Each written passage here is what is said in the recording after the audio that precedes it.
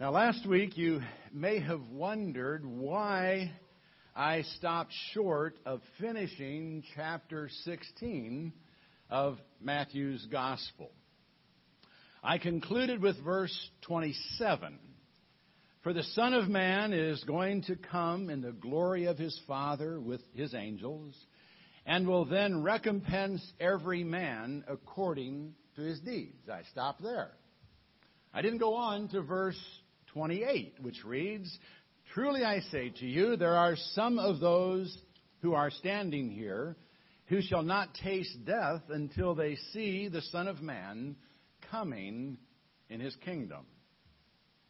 Now, verse 27 is obviously talking about the second coming, when, accompanied by angels, Jesus will return to recompense every man according to his deeds. Well, if we link verse 28 with verse 27, as was done when the verse and chapter divisions were added to the text of Matthew, it sounds as if Jesus is saying that some of those standing there would not see death until the second coming. Now, obviously, that didn't happen. Jesus hasn't returned. And no one who was standing there 2,000 years ago is still alive. So was Jesus mistaken, as some theologically liberal scholars might suggest? Or was Jesus talking about something other than the second coming in verse 28? Well, in Matthew 24:36, when speaking about his coming with the angels to gather the elect, Jesus did say, But of that day and hour no one knows, not even the angels of heaven, nor the Son, but the Father alone. So Jesus clearly stated that he did not know exactly when he was going to return. But to suggest that he would say something that wasn't true about his return is going too far. In taking on flesh, the Son of God did limit himself in many ways, but he would never mislead us about the future.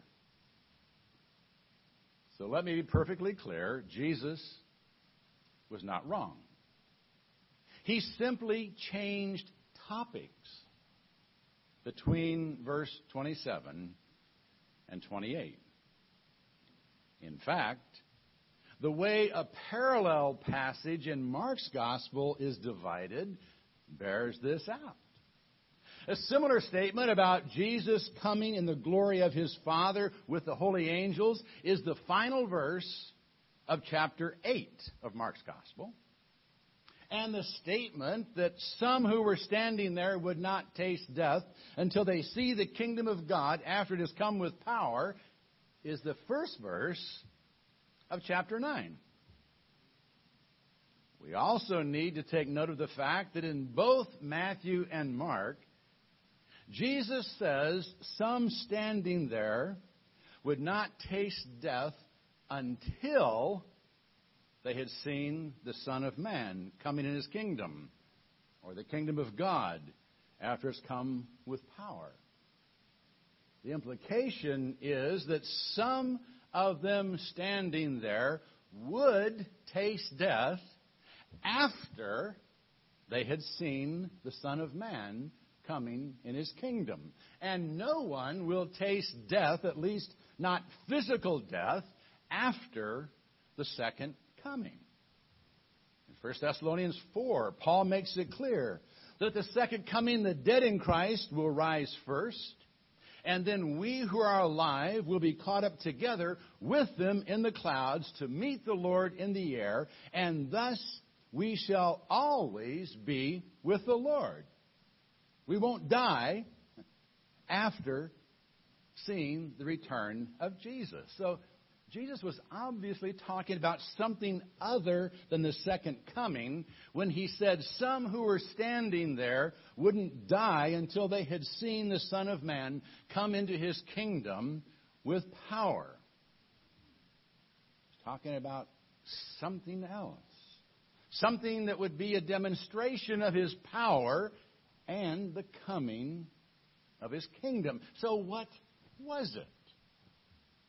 Well, several things qualify to one degree or another as possible answers. It's obvious that the resurrection was a demonstration of Christ's power and signaled the coming of his kingdom.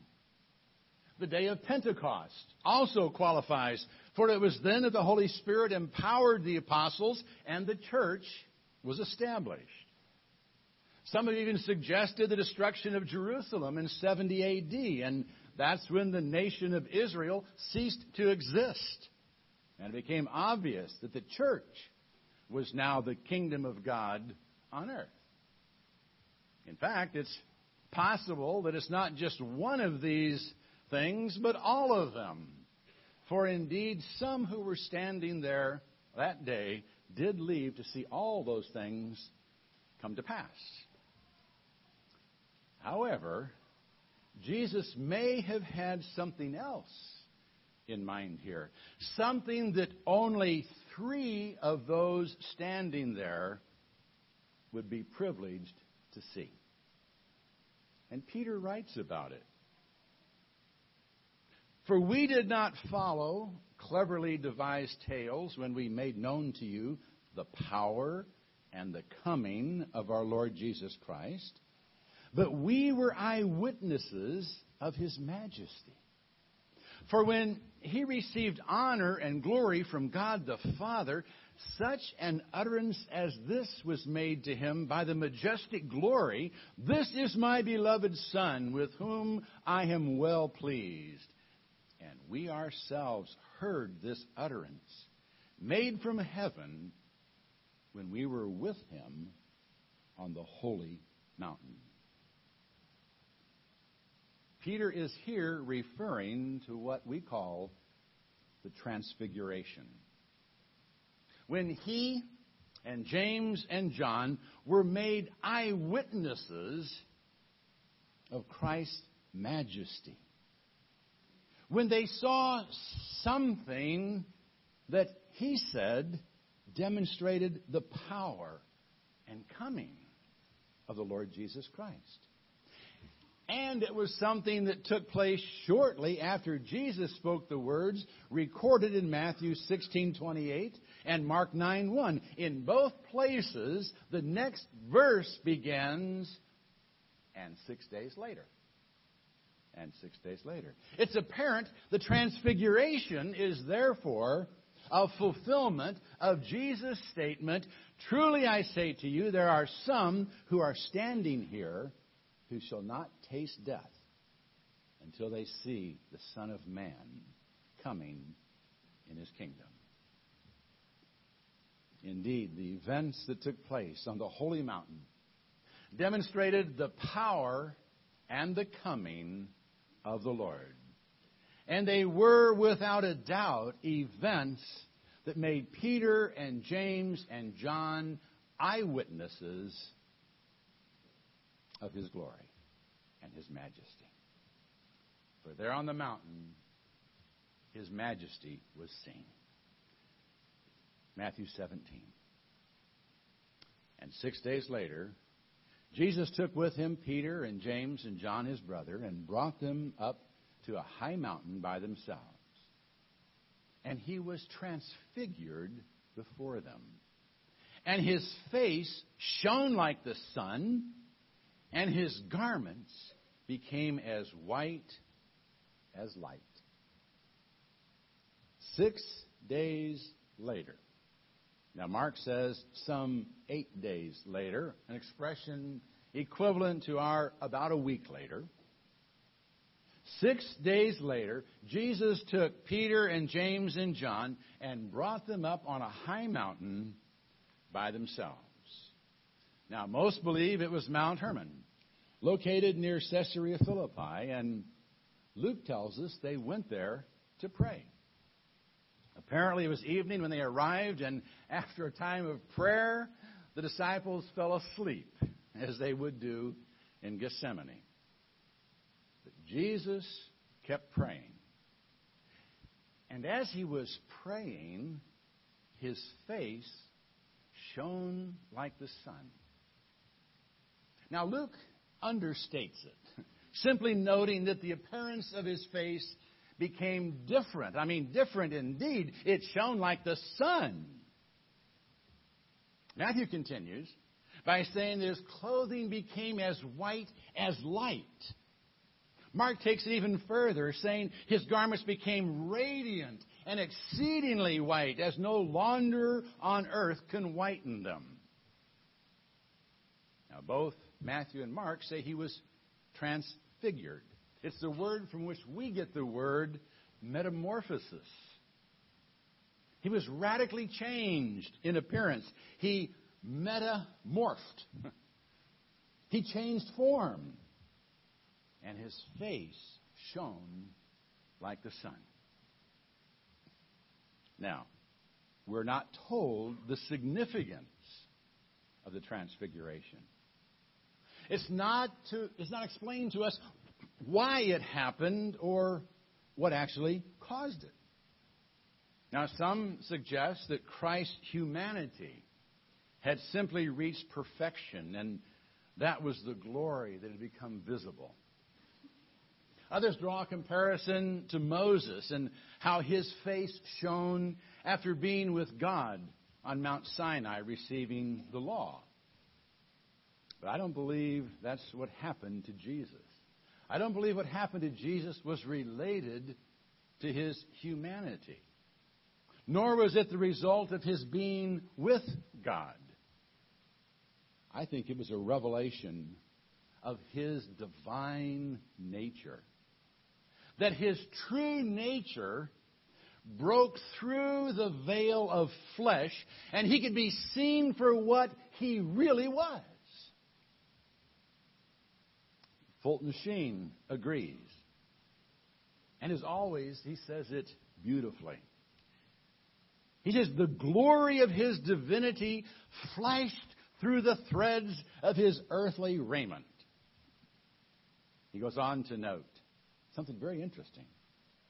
He says, in man, the body is a kind of cage of the soul. In Christ, the body was the temple of divinity.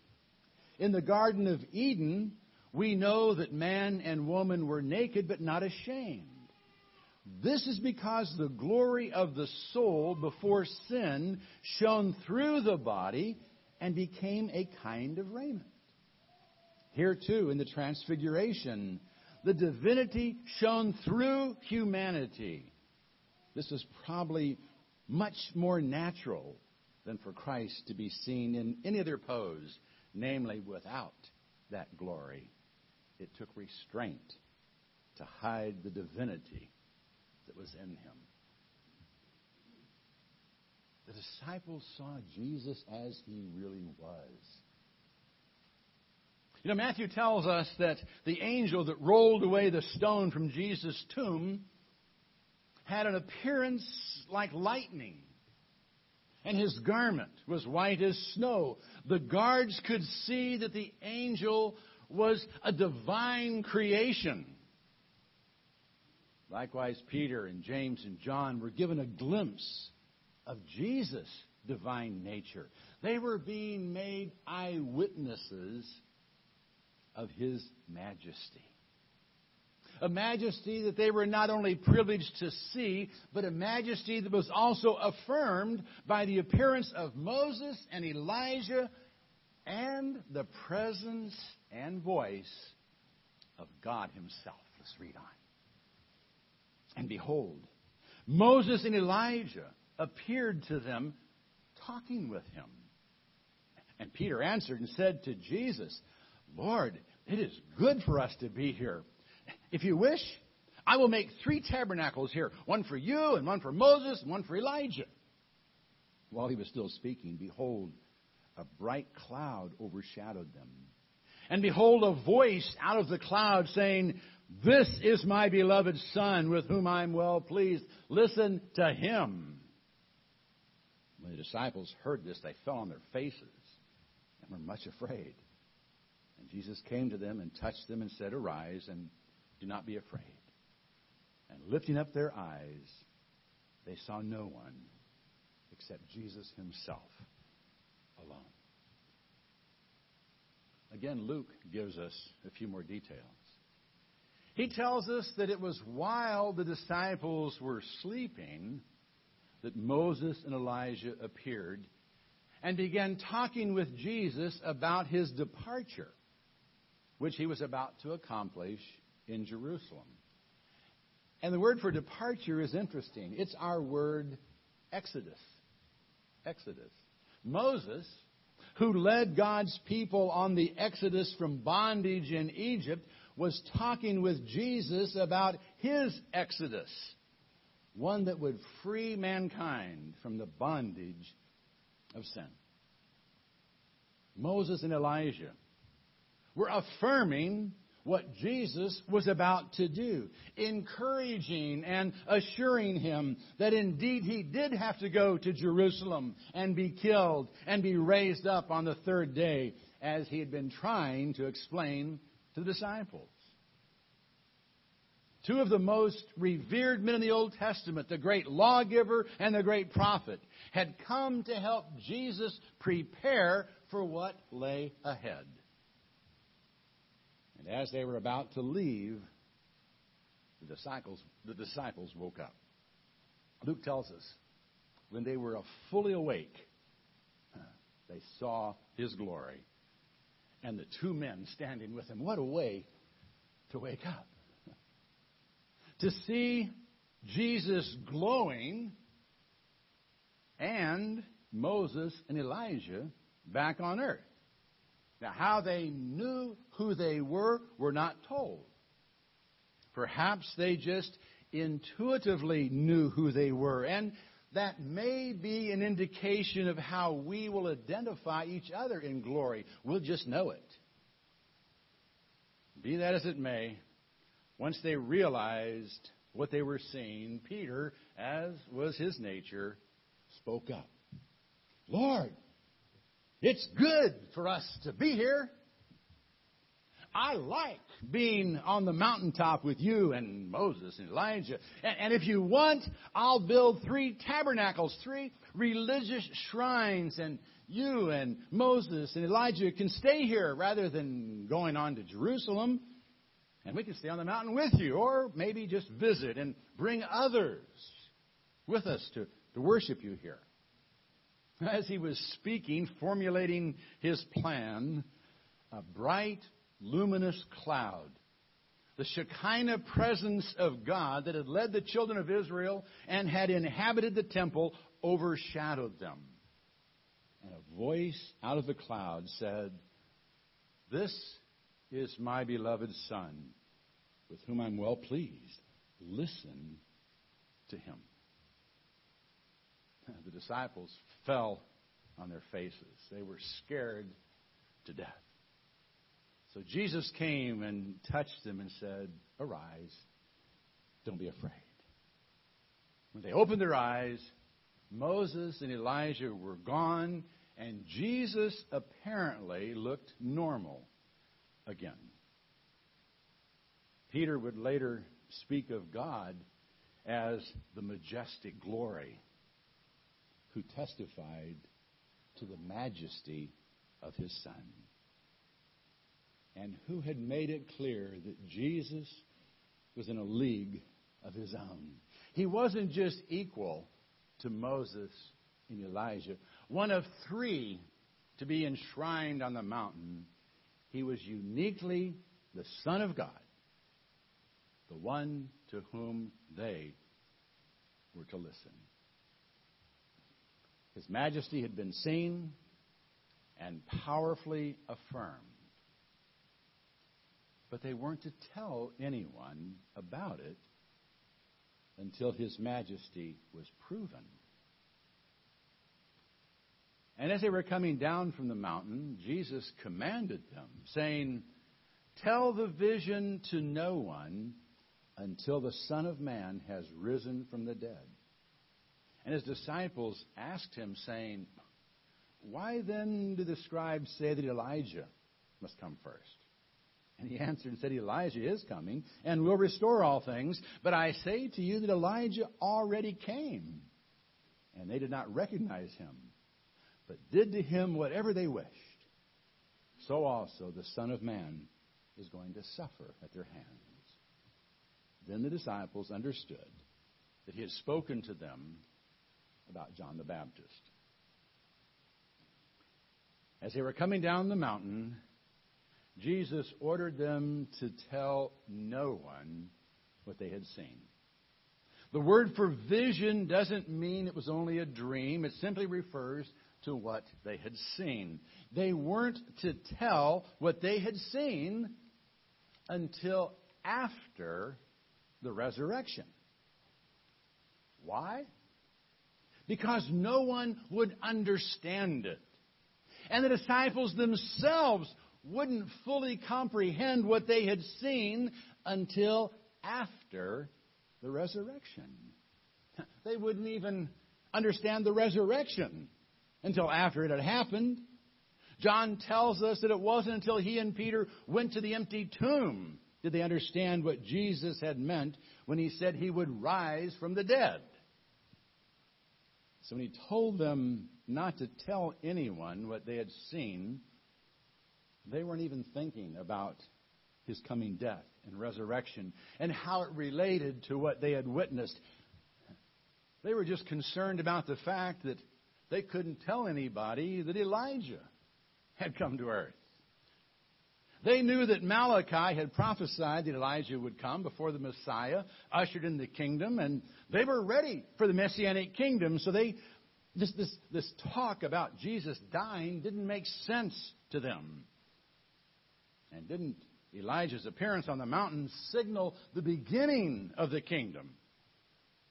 Well, Jesus affirmed they were right about the coming of Elijah, but they didn't understand how he would prepare the way for the Messiah any more than they understood the nature of the kingdom. In fact, Elijah had already come. And he had been treated the same way Jesus was about to be treated. He had been killed. They then understood he was talking about John the Baptist. They remembered that Jesus had identified John as being the one who fulfilled the prophecy concerning Elijah, that he had come in the spirit and power of Elijah. They were beginning to understand. They were beginning to see. But they wouldn't see clearly until after the resurrection. Only then would they fully comprehend the glory and majesty of Christ. They were given a glimpse of his glory on the holy mountain. But they wouldn't understand the true power and glory of Christ, nor the nature of his kingdom, until they had become witnesses of his death and resurrection. Only then would his majesty really be proven. And Peter and James and John were indeed all privileged to see the coming of that kingdom with power before their death. They were witnesses of his majesty. It was affirmed to them by the voice of God, and it was proven to them by the resurrection. And because of their testimony, we too can know of his majesty. And because of his divine nature that was demonstrated in the transfiguration, we too can be changed. Our faces may not shine like the sun, and our garments may not become radiant. But because of the resurrection of the Son of God, we can be forgiven. He can wash us, and he can make us whiter than snow.